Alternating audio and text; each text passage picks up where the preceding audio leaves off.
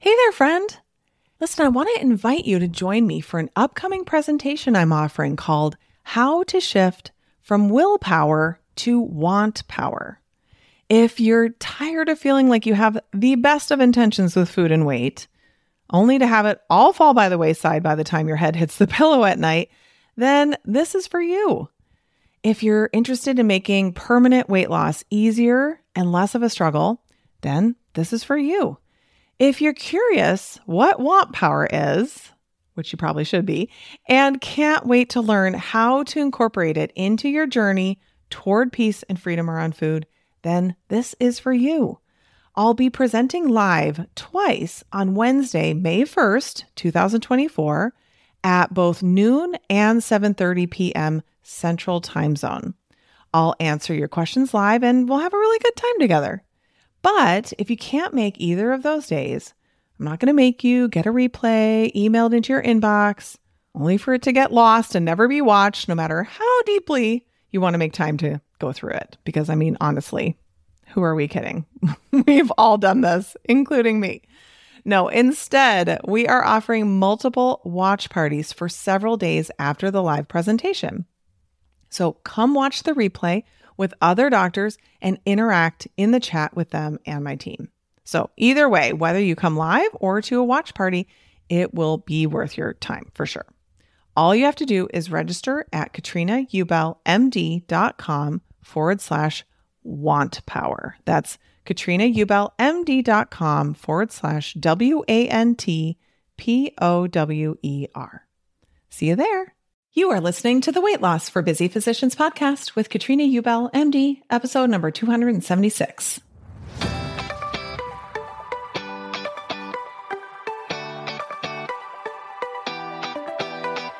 Welcome to the Weight Loss for Busy Physicians podcast. I'm your host, Master Certified Life and Weight Loss Coach, Katrina Ubel, MD. This is the podcast where busy doctors like you come to learn how to lose weight for the last time by harnessing the power of your mind. If you're looking to overcome your stress eating and exhaustion and move into freedom around food, you're in the right place. Well, hello there, my friend. How are you today? So glad you're here with me. Thank you for joining me. If you are new to the podcast, then welcome. So glad that you're here. If you are a longer term listener, I'm so glad you're back. I have a really interesting episode. At least I think it's very interesting. Can't wait to share it with you. And, for a while now, since I have a book coming out soon, I actually have the cover reveal and some more information about that coming up very soon. So stay tuned. Very exciting.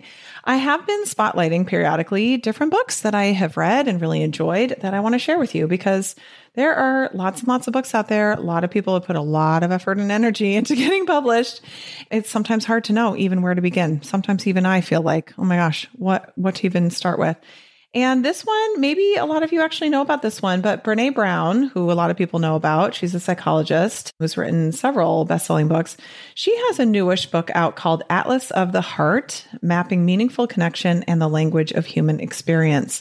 And I've really, really been loving this book a ton. And let me explain why. What this book is basically a description of dozens and dozens of different emotions. Now that may sound very boring to you when I put it that way, but she tells lots of stories. It's actually very research based. And I find it so helpful to understand what is the difference amongst, different words that we use for emotions.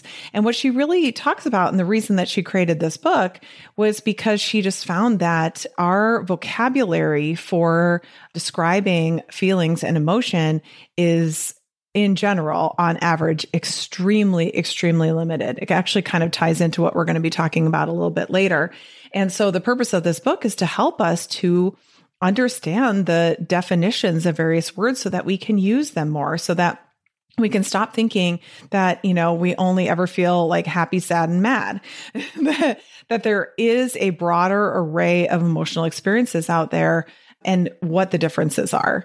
I just found it super, super interesting. And I just recently discovered on Netflix, I believe she has, I think a 5-part series, maybe it's a 6-part series, where she actually is taking the concepts in the book and bringing them to life, kind of speaking to a smaller audience there. I watched the first episode and enjoyed it a lot. So if you're like, look, the book sounds good, but I'm never going to read it, then check out the show. I think it's also called like Brene Brown's Atlas of the Heart or something like that. Just if you just type in Brene Brown, you'll find it if you're more of a show or listening kind of a person. I just have thoroughly enjoyed it a lot more than I expected to be honest.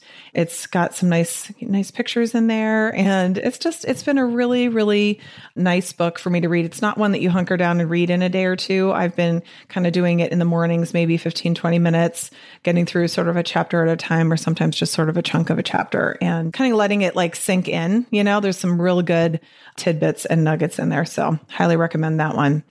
Okay, today I want to talk to you about a concept called reparenting.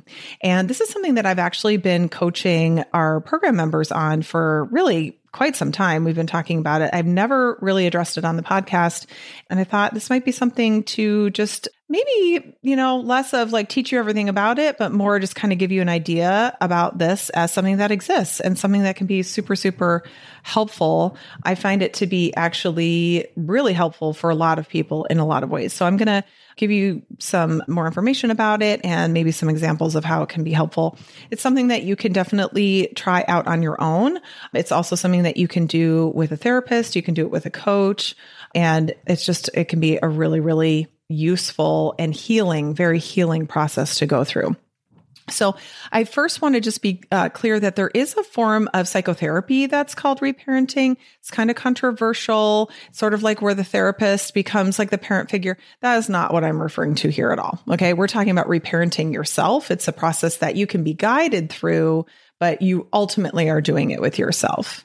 Initially, when this first came out, it was really sort of geared toward people who had experienced abuse or neglect in their childhood. But I think what's been found over the course of time is that it's actually very helpful for anybody who has current issues, like an adult who has current issues or struggles that are stemming from their childhood.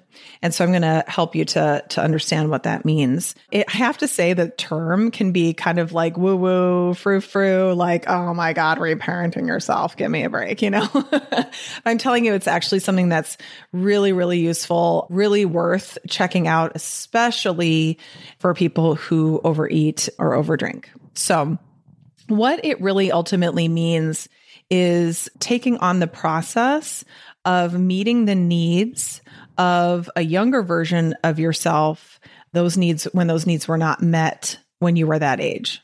So basically, parents can only parent from their own level of awareness or consciousness or even skill level. So I do want to just, make sure it's clear here that the purpose of this is not to blame our parents. It's not to decide that our parents did a terrible job, to blame them about anything or ruin any kind of relationship that you have with them. Now, some people will say, yes, the way I was parented was horrible and I had a terrible upbringing. Okay. That's, that is fine. That's valid. But there are a lot of people who actually resist that, saying, you know what, my parents are wonderful people and I really had a great childhood. So if I do this reparenting work, am I essentially saying that my parents did a bad job? And that's not what we're saying at all. But for anybody who has children, you will know what I mean when I say that when we're kids, we think that our parents are extra special and, know how to be parents. At least a lot of us feel that way. And then you become a parent and you realize, oh my gosh, they were just completely winging it. Literally making it up as they go along. Even if they read, any parenting books or whatever. I mean, parenting books are really a relatively new thing. So, just the idea of even parenting as like a verb is a very, very new concept. It's really something where you're just trying to do the best you can with the skills and tools you have and resources at your disposal in the moment. And also when you're a parent, or even if you've ever babysat or taken care of any nieces or nephews or friends' kids, it's really interesting how sometimes you can actually really rise to the challenge. I remember having my first child and being so surprised at how patient I could be with him. I just never really considered myself particularly patient and being so surprised that I could do that. But on the flip side, sometimes we're really surprised at the behavior that can come out of us, even when we really don't want it to be. coming out of us. And so when we're kids, we're on the receiving end of that. And so I just want to let you know that, first of all, it's never too late to reparent yourself. Okay. So some people will be like, well, if I'm 50 or 60 or older, that ship has sailed. Do I really need to go back to my childhood? Like, a lot of people are resistant to doing that. And this, again, doesn't mean that we're like reliving your entire childhood. I'll kind of give you some ideas of when this can be really useful, but it's never too late to do that.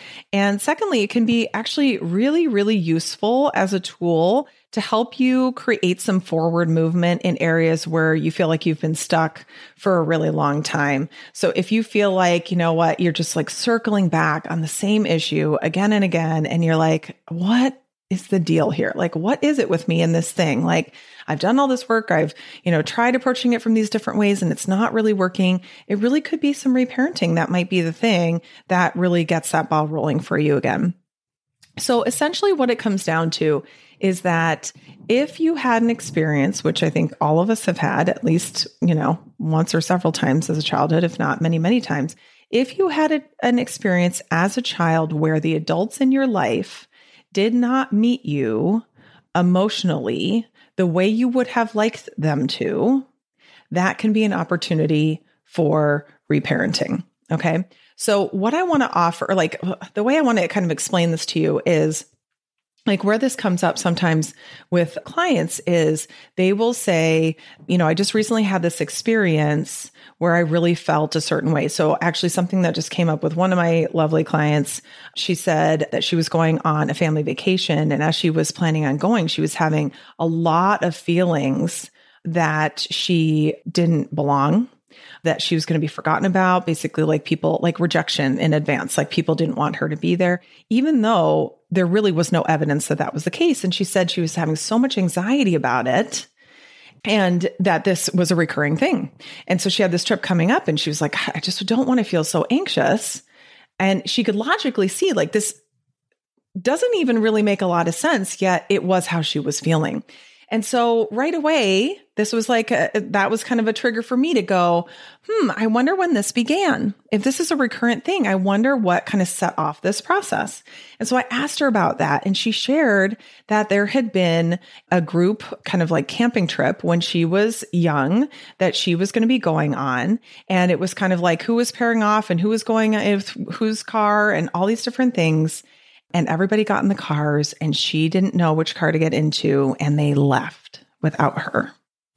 And it didn't take long for them to figure it out and they came back. But you can imagine during that short period of time, how she felt as a young girl, basically being forgotten about and abandoned, and making that mean like, they don't care about me. I don't belong here. And then she went through the rest of the trip, like just pretending like nothing had really happened, but deep down, really hurting emotionally because of this.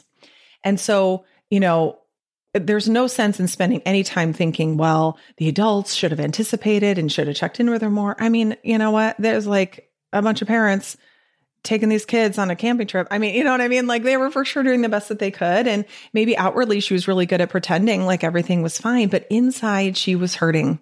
That little girl wasn't being met emotionally the way she needed to be by the adults in her life and the adults that were available. And so that can set into motion this idea that like, I'm forgettable. People won't remember me. I don't belong. And your brain really starts looking for evidence of this. And the thing about this is the purpose of that as a child was like to keep her safe. You got to make sure that you belong so people don't forget you because you could be left in the wilderness somewhere, right? Like as a child, it makes so much sense to have those fears and those worries because they really can keep you safe and alive. But as an adult, of course, she's completely safe. She's completely capable of taking care of herself, yet she's still having that experience. So we can, talk to her, offer her new thoughts, help her to process that emotion. But reparenting, like going to the root of that issue and reparenting that can be super, super healing. Another time that this can be so helpful is if you have a situation where as a child, there was some scenario where something happened and then you figured out that food made you feel better. Okay. So let's say you were really lonely. Maybe you were a latchkey kid. I don't even know if they use that term anymore. I don't think they do. But what a latchkey kid means is that your parents worked, or the parent you lived with worked. And so you came home from school by yourself, let yourself in the house by yourself. And then you were there on your own until your parent or parents came home from work. So you had, a few hours at home by yourself. And so say you were a latchkey kid and you would come home and you would feel really, really lonely. And you figured out as a way to take care of yourself emotionally, since there were no adults there, you figured out that if you went to the snack cabinet and started eating snacks and maybe watching TV while you did it, that reduced that feeling of loneliness that you felt. Or maybe it was boredom, or maybe it was even fear. Maybe you felt uncomfortable being in your home by yourself. And by eating, you figured out that you could distract yourself from that way that you were feeling, right? And then your parent would come home and you'd move forward and everything was fine. So you can imagine that was an adaptive process when you were a child, right? You weren't getting your emotional needs met and you figured out a way to do it. It's pretty smart. If you think about it, go you. But as an adult, when you continue taking part in that behavior, it's now considered maladaptive. And that's where we want to start looking at, if you're I just don't know why when I'm in the house by myself, I'm just restless until I start eating something. What is that? I know I don't need the food. I know I'm not hungry. I'm trying to feel the urge to eat, but I still just want to eat. Well, it can be helpful to recognize, I started this pattern when I was home by myself. And when I was home by myself, I was really kind of scared. And I was bored and I was lonely and I wished that I had someone there with me. And the next best thing was turning on after school television and eating a snack. And that's the way I figured out to take care of myself. Okay, so good to know. So when you are going through this process of reparenting yourself, it's allowing yourself, that little younger version of you to feel seen and heard and loved. And then you're going to give yourself that love and attention that you wanted from the adults around you, that you wished you could have had. Again, this is not assigning blame or saying that they did anything wrong. It's just not what you needed. And you're instead offering yourself that. So essentially, you now, the mature version of you now, is becoming the parent to your younger self that you never had or that you wished you had had. And so that relationship is actually really, really important. Your childhood experiences influence us. They influence us so much. They influence our self-image, the way we perceive ourselves, our self-esteem, our confidence, our self-worth, and also how you learn or don't learn to cope with difficult feelings, difficult emotions, difficult situations. When a child, that was a result of how you were parented. When you were a child, you were taught or not taught how to deal with those things. Okay. So going back to those adaptive behaviors that you figured out, they were totally useful in you figuring out how to meet your needs when you were a child. But they, like I said, they can be considered pretty maladaptive once you're older. So it's essentially meeting your needs is also a way of soothing yourself, a way of taking good care of yourself, of helping yourself feel, valued and taken care of. But the thing is that just because you soothe yourself in that way doesn't mean that it's healthy or that it actually works, right? We could say oh yeah, you soothe yourself with 3 glasses of wine every evening. I mean, does it work? I mean, I guess in the short term, it numbs you out, but does it actually create anything positive for you in your life? Does it actually help to prevent stress in the future? Does it actually help you to process that stress? Is it healthy for you? Emotionally healthy for you? And then of course we can argue from a physical standpoint as well. Maybe not so much. So what reparenting does is it helps you to learn to soothe yourself in a healthy and effective manner. And again, this is, very likely could be something that your parents just didn't know. They didn't know to offer to you. It's again, nobody's fault. Okay. So if you look up this concept, there's actually tons and tons of information regarding this. And I'm just going to focus in on sort of the one segment of it that I think is going to be the most helpful to you. If this is something you want to take a deeper dive into, of course, you're welcome to do that. But what the process is that I take people through, or one of the processes is like, for instance, in this storyline where the young girl was left behind when everyone was getting in the cars, what I recommend doing, and this is just one way of doing it, is to envision or reconnect to that younger version of yourself. So, say she's 9 years old, right? So you envision yourself at 9 years old. If it's helpful to look at a picture of yourself around that age, maybe that's helpful. Some people do have a hard time visualizing. Maybe you can just even close your eyes and think about what it felt like to be 9 years old, or kind of, what it felt like to be you around that time of your life, and just acknowledge them. Like, even in your mind, like, just one example would be like envisioning yourself, in third grade, running around at recess on the playground, and, in your mind's eye, just kind of like witnessing yourself, that little version of you running around, playing, going on the swings, having the best time, like just kind of connect with that child version of yourself and acknowledge them. And then you can let them know that you're there, right? That you're there to support them. Another way to get in touch with that version of yourself is to have that version of you, like, so in this example, that 9-year-old little girl, write out what it was like for her to have that experience of being left behind. And you're just writing, and it's really, really important that you're not judging it or thinking that this is stupid or whatever. Like, just try to suspend all of that disbelief and just go into, if she could have had a voice back then, if someone really knew what was going on for her, what would she say? What was really going on for her? And you just write that all out. After you see all of that, as it comes up, there might be some emotions, there might be some tears, there might be some other things to work through, and just, allow that as much as you can. If anything, it helps you to just understand where you were in your life emotionally when you started this maladaptive process, which was adaptive at the time, right? Just understanding what was really fueling it in the first place. You want to really be treating yourself with love and kindness and respect while you're doing this, okay? Then what you want to do is offer that younger version of you what you wish the adults around you had given you. So that could be writing back to that girl, right? Like, she's written, you through her has written everything that was going on for her. And then the now current, present, mature adult version of you responds back. I'm so sorry that happens. Like, responding back the way that you wish you had been responded to. Okay. This can be extremely healing.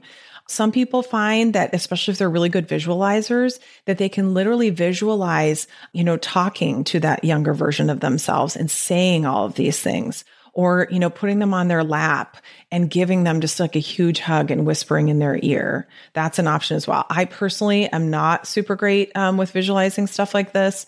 I kind of feel like I'm in the middle. It's not something I feel really, really good about doing, but it's not like I can't do it. So I think you just have to know yourself, try different things, see what really kind of resonates. And it may be different in different situations, different things that you're dealing with. What's so great about this too, that I think is, for sure, there are times when we need to be talking about things, and part of healing trauma is telling other people. Part of healing the shame is not hiding about it anymore.